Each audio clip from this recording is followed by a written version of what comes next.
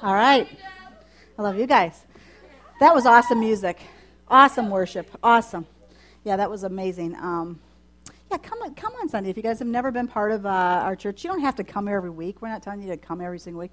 But definitely come hang out with us on, usually there's 2 services, 9 and 10:30. You're definitely welcome to come to one and hang out with us. We usually, after the 10:30 service, go out to lunch somewhere, and you're all invited if you want to go meet at somewhere and go to lunch.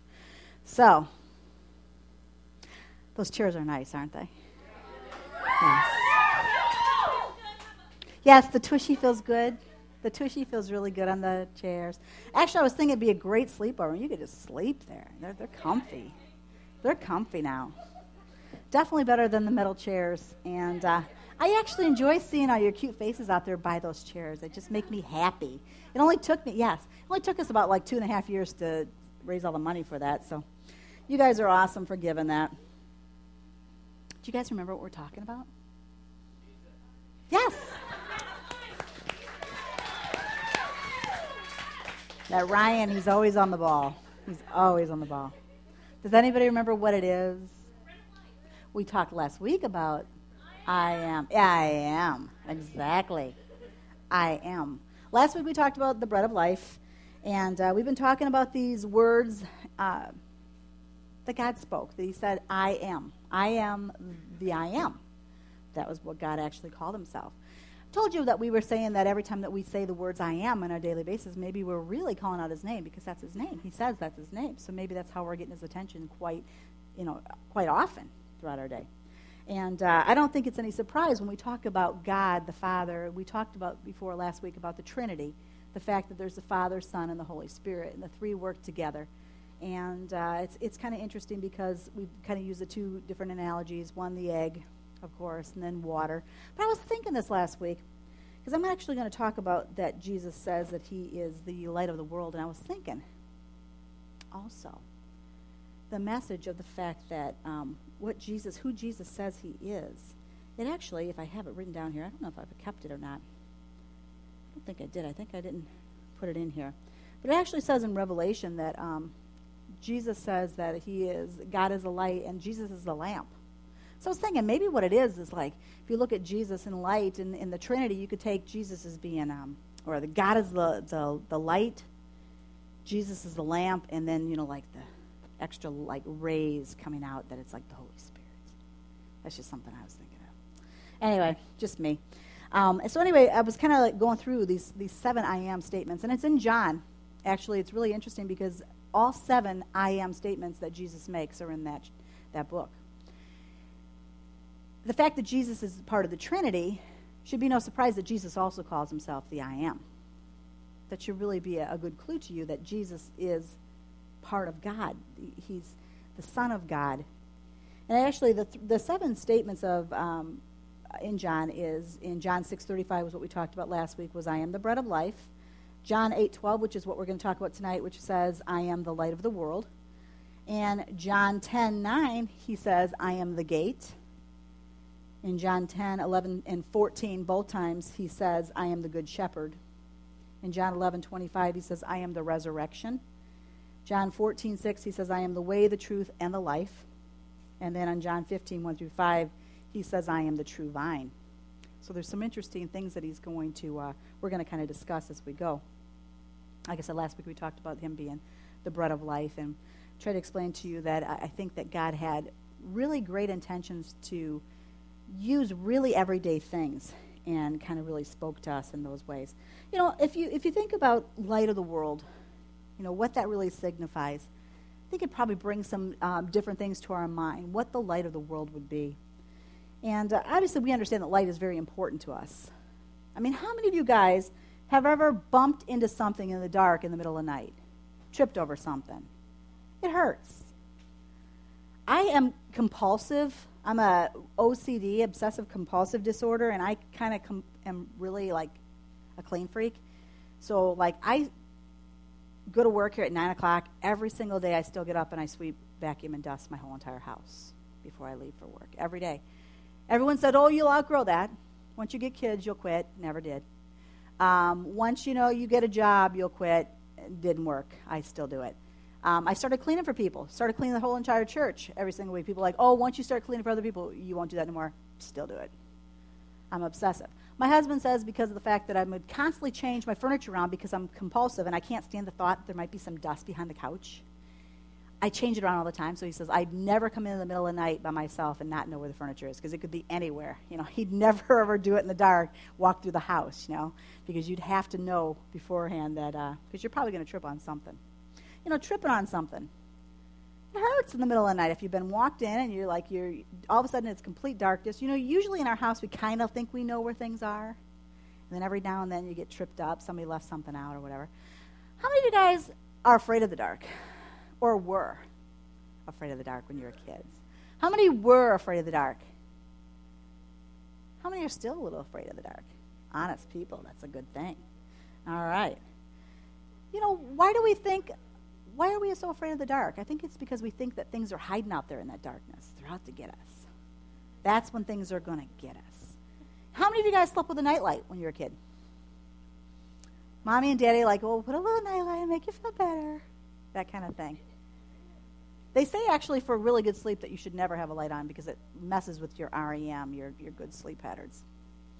But there's a lot of people that really are afraid. I always love that Monsters, Inc. Show because they talked about what's hiding in the closet. I think all of us at night when you're in bed, a lot of times you think of all these things that could be lurking in the darkness. You ever notice there'll be something hanging over a dresser, something you threw there, a shirt or something, and you kind of keep looking at it, you're thinking, what is that? Is that something? It moved. It moved. I think I saw it move. Before long you're thinking there has to be something there. I think that things that are considered safe in the light of day become really scary at night, don't they? I mean, you could see people in the broad daylight. I mean, usually you'd be out in the yard. If you could see somebody walk by, you're not really that freaked out. But at night, someone walks by, you're usually thinking someone's going to come get you and kill you. That's what you think. So, we really want to see clearly in life. We want to be able to see everything and let everything be really out in the open and visible, and that's what it was all about. So, God, like I said, he used some interesting things to speak to us. And really in the whole creation story, if you look at the beginning of Genesis, right off the bat in Genesis 1:3, he actually talks about him creating what he did was creating light. And it says must have been pretty important because it is the very first thing that God really created was light. In Genesis 1:3-5 says, God says, let there be light, and there was light. God saw that the light was good, and he separated the light from the darkness. God called the light day, and the darkness night. And there was evening, and there was morning. It was the very first day. So, I think the very fact that he created that very first thing, it has to be pretty important. That he created light to take away darkness. It's nothing different than what he's doing still today. God still is trying to destroy darkness. That's his whole entire thing. The whole beginning of what he started to do is the exact same message that he's still trying to do today. Still trying to separate the people from darkness. God created light. There was no such thing at all that was even existed until God created it. And there's other theories, though, of how light began. And this one I thought was really interesting when I found it. It says in Greek culture, they believe that the god Aphrodite made the human eye out of the 4 elements, air, fire, earth, and water, and that she then lit the fire in the eye, which shone out of the eye, making light possible.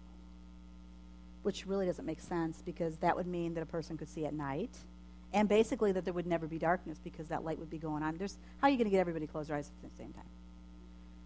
If you got everybody shut their eyes and there'd be darkness, I don't know. Chances are slim on that. So obviously it doesn't make much sense. I think it's really interesting how everybody usually is so down on creation and the fact that a God could create things. But a lot of the other notions that they come up with are really a lot more far-fetched sometimes. You might have noticed on the outside of the bulletin board there that there is a couple flyers that I printed off. Do you guys know who Ben Stein is? Okay, Ben Stein has a new documentary coming out. And it's actually going to play in the Peru Theaters on April 18th. And I'm going to go that weekend. I'd love it if every one of you guys could go. It's going to play around the country. But actually, it's really interesting because what has happened in our society is most people who are involved in the sciences, if you're involved in anything to do with universities or anything like that, they're really against anybody who is a scientist to speak anything truthful about creation. If you speak against Darwinism, they really destroy you. And the whole entire thing that Ben Stein is doing is he is done this whole entire thing. You know, we know Michael Moore. He did all these documentary type things, and they play in the theater. His whole plan was to make something that really spoke on creation and the fact that it's real and that it's a real viable option.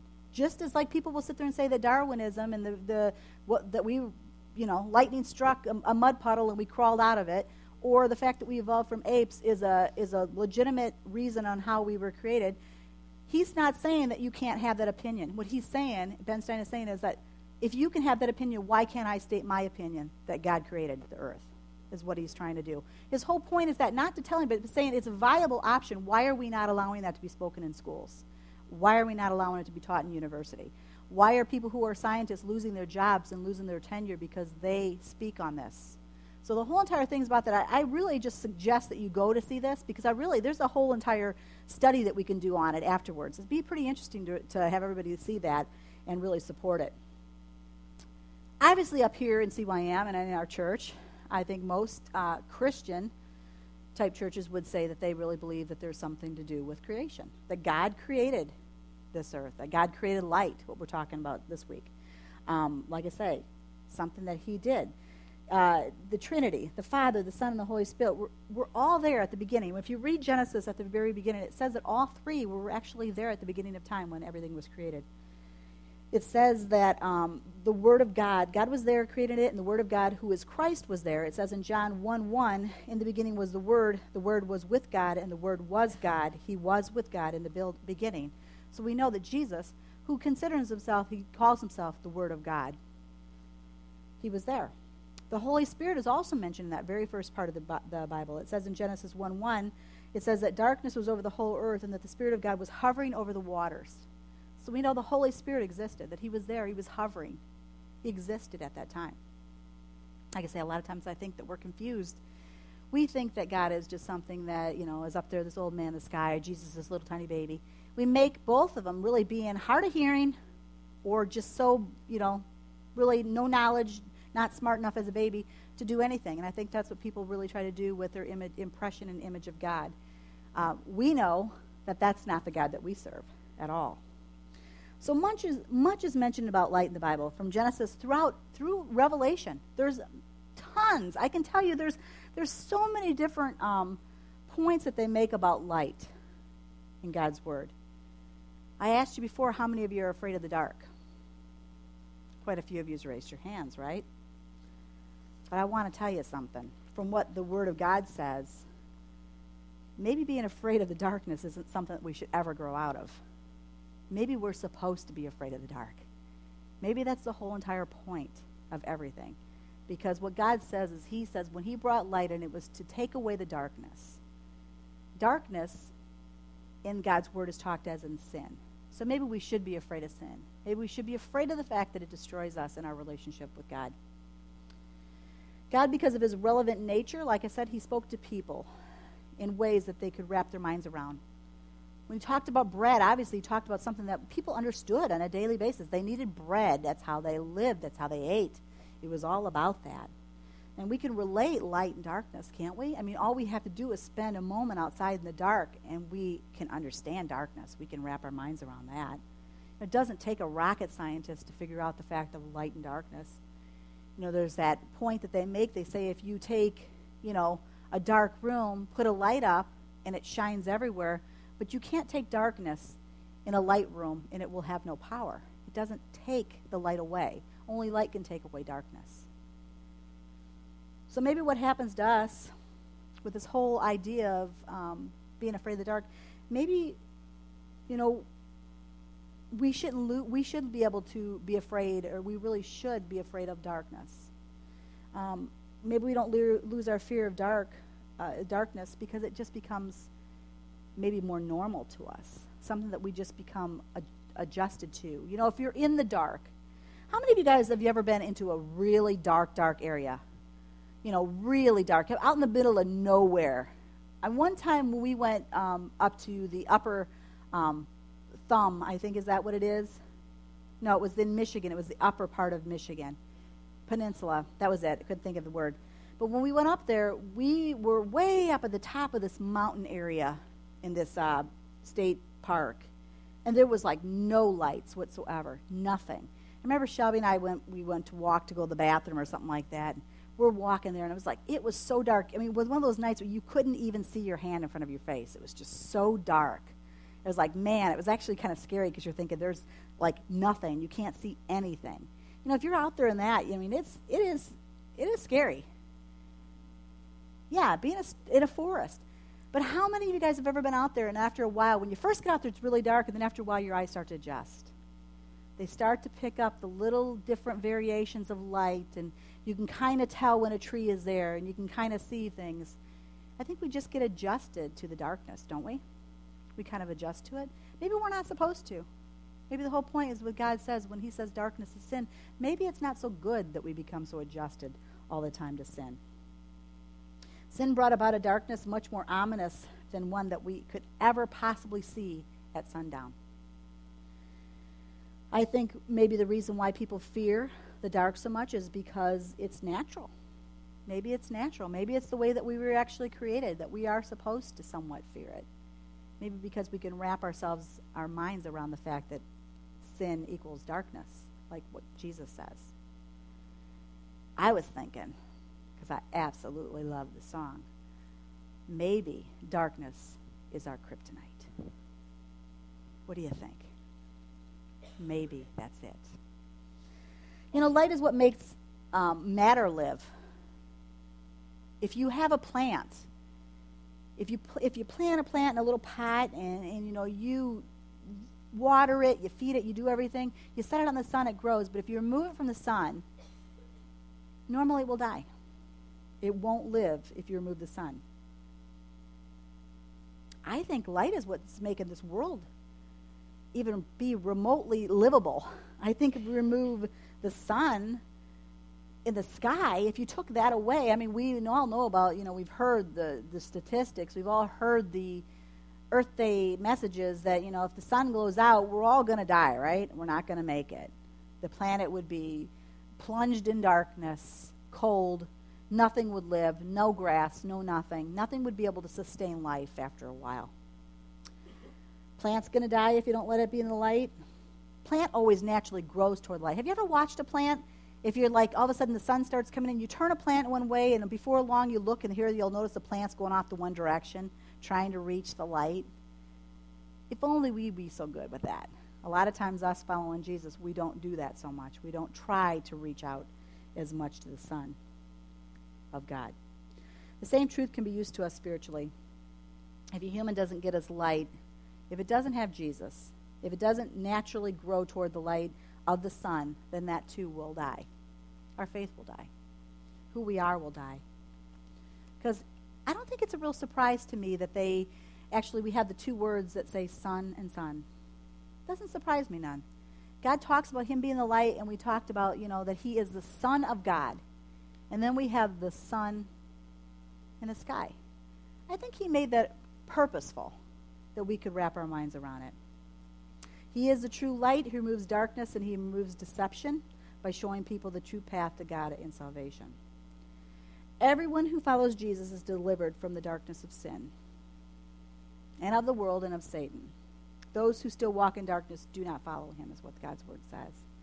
1 John 1, 6 and 7 says, "This is the message that we have heard from him and declare to you. God is light. In him there is no darkness at all. If we claim to have fellowship with him, yet walk in the darkness, we lie and we do not live in the truth." I'm trying to get through to your heads. Trying to get through in that skull of yours that a lot of times we say that we're followers of Christ, but we're not. We're not. Because we allow ourselves to keep getting involved in sin and darkness. And God's word says, in him there is no darkness at all. And if we claim to have fellowship with him, yet walk in the darkness, we lie. We do not live by the truth. I think that in itself should be mind-blowing. Because I think if you look throughout churches today, this church included, no one is, you know, exempt from it. Every single person that walks in a church is not in right relationship with God. I think it's interesting because God's word talks about like when Jesus comes back for those followers. I mean, if you ever saw that one thing we used to play, we used to have it on our MySpace a long time ago, talking about when Jesus says he's coming back. It talks about the rapture. It shows in the blink of an eye that all of a sudden that Jesus is going to come back, and the true followers are going to, the dead will rise, and those that are followers are going to be taken up into heaven.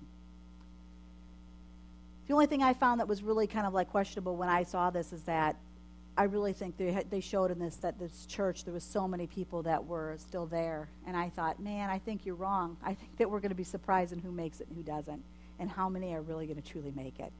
I don't know if everyone who says just because they go to church are going to make it there. Jesus spoke, I am the light of the world. Whoever follows me will never walk in darkness, but will have the light of life. Remember how I told you a few weeks back that God called himself I am? And I told you by definition it means singular, I am present. That's like I'm present, that I'm here. Singular, present. Jesus makes it clear again that it's singular and present, and that's what's needed to get out of darkness. He says, I am the light of the world. Whoever follows me will never walk in darkness, but will have the light of life. To follow means to presently be doing something. Singular, you. You have to be the person who's present and doing something. You're singular. You have to be doing something. It can't be something that you've done in the past. It can't be something that you've said you've done. It can't be something that you said, okay, I accepted Jesus, now I'm this. He says a follower of Christ, a follower of him. So we know that there has to be something more. Like I said, it's something. It's a continuing action. You know, you can't stop. You can't sit down. You can't rest. If you're following somebody, can you? I mean, if you're following somebody, if you sit back and you wait, and the other person keeps going, you're going to lose them, right? You're not going to see them. They're not going to be in your sight. Stop and relate this to your faith in Jesus, your walk of faith, how you believe. If you're really not keeping up, if you're not following the things that he says, if you're not really staying that close to him where you see him, don't fool yourself because you're going to be left behind. You're going to be lost. He tells you that. I told you last week that Jesus called himself the bread of life. And like I said, he used that visual because he had just gotten through this whole entire miracle where he fed the 5,000 people with 2 small fish and 5 loaves of barley bread that some little boy had.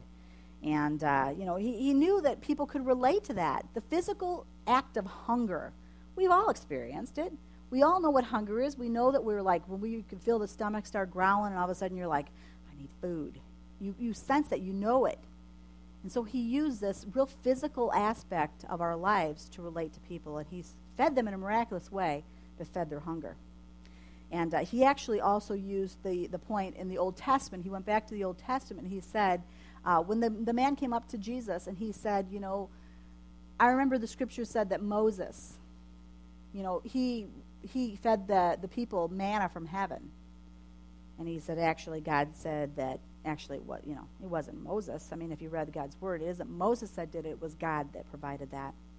But he actually told the Israelites that they fed them manna, the bread from heaven, while they're in the desert. They were actually in the desert, like I said, for 40 years while Moses helped them escape from slavery. God provided this food for them and helped to sustain them. And there's actually this old quote from this preacher, and I used to listen to him all the time. I don't get as much time to listen to him. He's actually died. Adrian Rogers, if you've never listened to him, he's a Baptist preacher. He would always speak this one truth, and I thought, boy, that's so awesome. If you read God's word, it really makes sense to you. He would say, the old is in the new revealed, and the new is in the old concealed. The whole point with God's word is all the prophecy that takes place in the Old Testament is fulfilled in the New Testament. All the things that were spoken. The one really interesting thing, if you've never read God's word, I urge you to start reading it because it just blows your mind how many times God speaks such great things.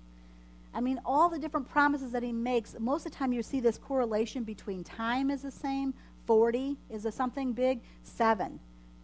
He said 7 I ams. You see 7 is a number that you see so often. A lot of times things are repeated, whereas the beginning and, how things, took place in the Pharaoh, with the people being held against their will, and when Moses came in and he had all these things that he let have happen where there's, plagues all the different things. In the end times, it happens again, the exact same thing.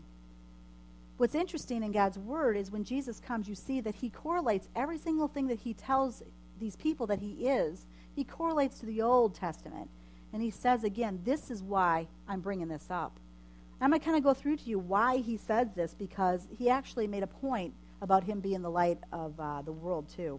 The point calling himself the light of the world was spoken while Jesus was inside the temple. It actually says in chapter 8 that he was inside the temple next to the place where the offerings were put. And it says earlier in John 7, if you read, that he was actually there for the Feast of the Tabernacles, which was actually the celebration of the time when the Israelites traveled through the desert for those 40 years in the wilderness.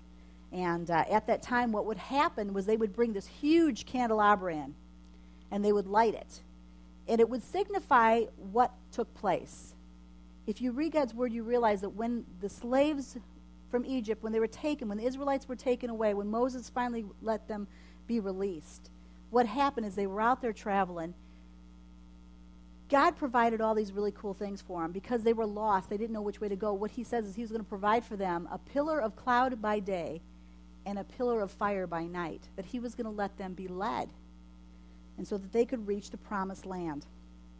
In Exodus 13:21, it says, by day the Lord went ahead of them in a pillar of cloud to guide them on their way, and by night in a pillar of fire he gave them light, so that they could travel by day or night. So Jesus, at that point, right then, he actually uses this picture again to these people that are inside the temple. He tries to explain to them, I am the light. Because they're lighting this candelabra, and he's like, man, they can wrap their minds around this. They can get it. They can understand what I'm saying, because here they are in this dark temple, and they bring in this light, and light shines everywhere. And he can say, remember the fact that there was a light of fire that led people out of the wilderness. So he reminded all of them of that. These pillars of clouds and fire were sent as proof of God's presence. These people that were just released from slavery were not alone. Even though they traveled for 40 years because of disobedience, it was supposed to take them 40 days, is what God's word says. Do you know how many of you are making dumb mistakes and are going to take a long time to reach really the presence of God because you're making a lot of dumb mistakes, just like those people? I did it for 28 years. I made a lot of dumb mistakes. When it moved, this pillar, they moved. When it stayed, they were told to stay, to not move. That's what the whole entire plan was. And it kept them on that right path. It led them so they didn't have to stumble around in the darkness. That was the whole entire point of it. You don't have to stumble in the darkness. This is exactly what he's saying now today to each one of you guys. He's saying, if you accept me, if you follow me, if you let me be your light, you don't have to stumble in the darkness anymore. That same promise, like I said, is here for us, but we just don't get it. He's the light of the world. His promise is that he won't leave us or forsake us, so that we know that just like that light that promises and stayed there for 40 years and never left them until they reached that promised land, same for us. We too can reach the promised land of heaven if we stay in close contact and follow him closely and let him be the light. But when he moves, it means we're supposed to move. If he gets up to go, we're supposed to be following him, you know? He tells us to stay someplace, we're supposed to be staying. Unfortunately, we do just the opposite. A lot of times we're out of our disobedience. We do just the opposite what God would intend us to do. A lot of times we'll be with people we know are no good for us. We know are going to lead us to darkness, cause more and more pain, more and more trouble.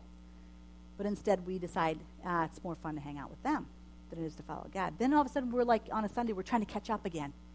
You know, oh, no, God, I really do want to follow you, or on a Wednesday. But then on the rest of the days again, when you're back in school or there's other people, you lose contact again. It won't work that way, people. It just won't work that way. For us to stay in the light, we need to follow it every single day. It cannot be done once a week. No possible way. Can't happen.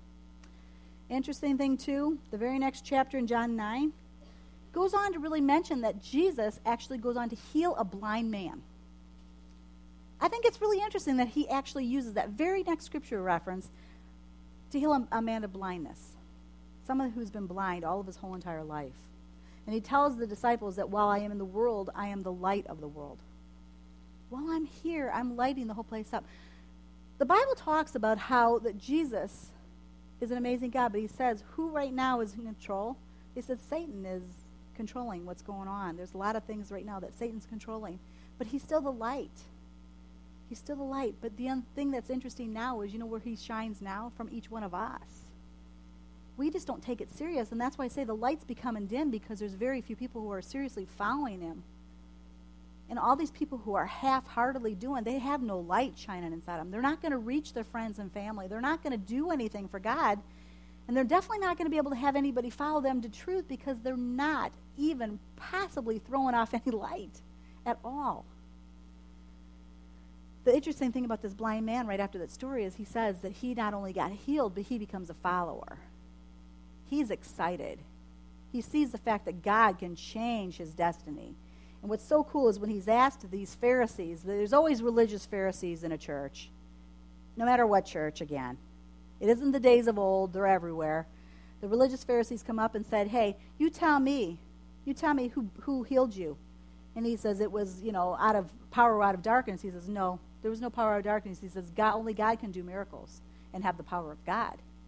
He says, so this man must be a man of God. They kept asking him, so finally the guy kind of gets to be a smart alecky response. He says, what, do you just ask me because you want to be his disciple too? That's what the blind man says to him. That ticked off the Pharisees. They didn't like that. Said, you know what? You've been steeped in sin your whole life. You were born in sin, and you're going to die in sin, is what they told him. That's not what Jesus told him. What's so cool is when Jesus healed him of his blindness, do you guys ever read how he did it? Spit, got mud, put it in the guy's eyes. Now, you'd think that would just the opposite would have healed him, but that's not the way that God works. That's how he did it to heal him. Pretty cool. We have an amazing God. If you guys would read God's word, you would fall in love with the Jesus that I've fallen in love with. I mean, he's amazing. He's so amazing. I want to read you a little story. There's a story about a woman named Rose Crawford. She had been blind for over 50 years. Finally, she had an operation in an Ontario hospital. Afterwards, she just kept saying over and over and over again, I cannot believe it, as the doctor lifted the bandages from her eyes. She cried when she was able to see for the very first time a dazzling, beautiful world filled with form and color.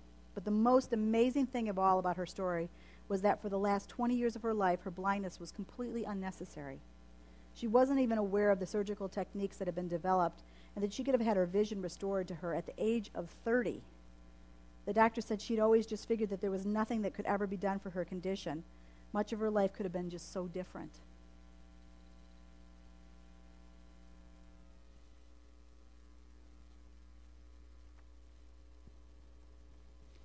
I just want to explain to you the point that I'm going to tell you that's no different than salvation. It's no different. Do you see how dark is? I want you to understand what salvation is. Salvation is finally accepting Jesus' light. And all of a sudden, you become this amazingly transformed person. You realize that life is so much more meaningful. It's so much more powerful. It has an amazing chance to just completely change your life and change those people's lives around you. Your light, unless it's really true and real, will never reach your friends and family. It's snuffed out by the darkness and the sin. So every other time that you're here on a Wednesday night, most of the time we tell you is to take your cell phones and turn them off. Do not have them on. Don't have them for texting. Don't accept phone calls. Right now I want to just show you, if in a dark room, if each one of us actually was doing what we're supposed to do with our light, I want to show you how bright it could become in here, okay? Let's everybody take their phone. Everyone bring it out. Let's see how bright it can become.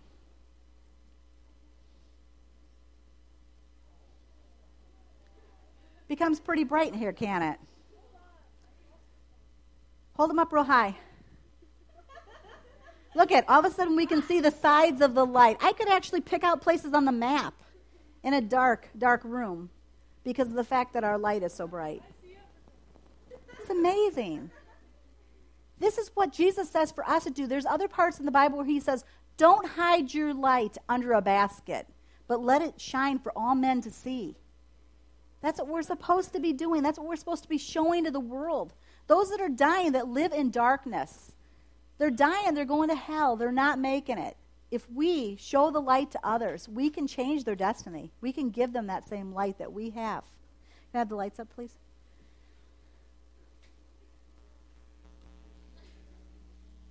That's what it's all about.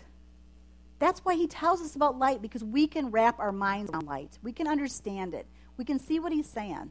He is the light of the world. It's the only way you're going to make it. The only way you're going to have anything good that's not full of sin. If you don't get wrapped up in that, you can just have this amazingly fulfilled life. And you don't have to have this remorse that I had for 28 years. All of a sudden, I decided I was going to really get serious. I was going to follow Jesus. I was going to be real. And at that time, I mean, if you read my MySpace, one of the things I had written on there from a long time ago when I first made my page was, at that point, life turned from black and white to amazing color. And that's how I feel. I feel like, honestly, my life was just meaningless compared to what he does for us when we really start to follow and understand who he is. Plato actually said, we can easily forgive a child who is afraid of the dark. The real tragedy of life is that when men are afraid of the light. That's what we need to think about. Why are we so afraid? Why is it so easy just to stay in the darkness all the time? Why is it so easy? You know why? Because light is convicting. You know what? I'm going to tell you, as a girl, give me the darkness for the face. I'm like, you look a lot better. Why do you think all these candlelight dinners are done by candlelight? It's to make girls look good. It's honestly, if it's in the bright light, I was like, please don't look at me that close. But I'm going to tell you, there's nothing worse than being in that bright light of day sometimes in a magnifying mirror and taking a look, and you're like, whoa, I am really got problems. You get yourself that nice light, and you're like, ooh, I look good. I look good. This is a good thing. Light shows our flaws. What happens in our society, what happens in us following after Jesus is, you know what? We start to say that we love Jesus. But because of the fact that we're not willing to give up our sin, we really don't want to get rid of all these little secret habits and sins that we're involved in. We don't want to grow closer to God. We don't want to get nearer to him because he is the light. And when the light comes in, it shows up our flaws. It makes them more evident. So it's just easier to stay in the darkness. It's easier not to read God's word. It's easier not to spend time in prayer. It's easier not to hang out with those people that are going to be good for you and are going to maybe convict you once in a while and speak truth in your life and say, that's not so good. I wish you weren't kind of doing that. You know what? It's a whole lot easier not to be with those people and just continue being with the ones that are out there, the vampires and the werewolves in the dark with you. It's a whole lot easier to hang out with those people because, you know what? They don't pour conviction on you. They don't challenge you. Matter of fact, you feel pretty good around them because you think that you have at least a little light. A little light's not going to make it. It's not enough to light your path. He says, his word, Jesus says, he is the word of God. He says, this is a light to you. A light that's going to light your path that you're going to walk on. If you're reading it, you're going to know the way. Our God, people sit there and talk about the Bible is so confusing. You know what? You just haven't read it. You haven't read it because it's really pretty simple. He says he made it so easy that a child could understand it. Child could understand salvation. It's men, it's people with their intelligence that tries to make it so complicated. He says all it is that you accept him as your Savior, that's it. You accept Jesus, you turn your life, you try to repent of sins, and he can completely turn your life around. That's what it's all about. But he says you have to follow. You have to keep up. You can't constantly think you just did it one time. It's a daily choice. Every day. Those people, every day, 40 years in that wilderness, every day they got up, they decided whether or not that light was going to go or it was going to stay. That was their choice that day. What God decided to do was what they did. The problem is with us is we make a one-time decision long time ago and then every day get up and do what we please. It's every day getting up and deciding what Jesus wants for you to do that day. It's a daily walk. Every day. God's word says, don't think about tomorrow. Don't borrow trouble. Be concerned with today because today has enough troubles of its own. That's what it says. It's the truth. There's enough to think about with one day. Don't get so concerned about what you're going to do 10, 15 years down the line if you're even going to be serving God. Because you know what? If you're not serving today, your chances are you're not. You won't. You won't be. It just won't happen. Anyway, We're going to continue on with these other 7 I Ams. Next, we're going to talk about being the gate. Jesus is the gate. I think that has a lot of good signification. I think Jesus was pretty down-to-earth, basic guy. Made things pretty clear. I think it's just us because we're so complicated, and we love things to be so complicated because we like to feel so intelligent that we try to make ourselves so above things that he spoke. Let me pray for you. If you want to bow your heads. Again, I just want to tell you that if you have never accepted Jesus as your Savior, if that's something that you have never done, please come speak to me afterwards. If you've done it on your own, you can. If you've done it on your own, come tell me if it's something that you've done. And if you have accepted Jesus as your Savior and you've never been water baptized, if you want to be, we'd love to have you be water baptized in our service. Doesn't mean you have to go here to church at all. Not a bit. Doesn't mean you have to come here every single week. You can come hang out whenever you want, but you don't have to. It doesn't matter. But anyway, let me pray for you. Lord, I just thank you, Father, that your word promises such amazing things, Lord God, and just things that we can wrap our minds around, we can understand, Lord. We just thank you for your simple truths, the things that you speak to us, Lord, just your word that's so powerful. Jesus, your word says that you are the word of God, and we just thank you so much for being so real, Lord, that you're not just an empty book. You have just amazing, living, breathing, inerrant word of God. I just thank you so much, Father, for what you've done. And I just ask, Father, that you just touch each person that's here tonight.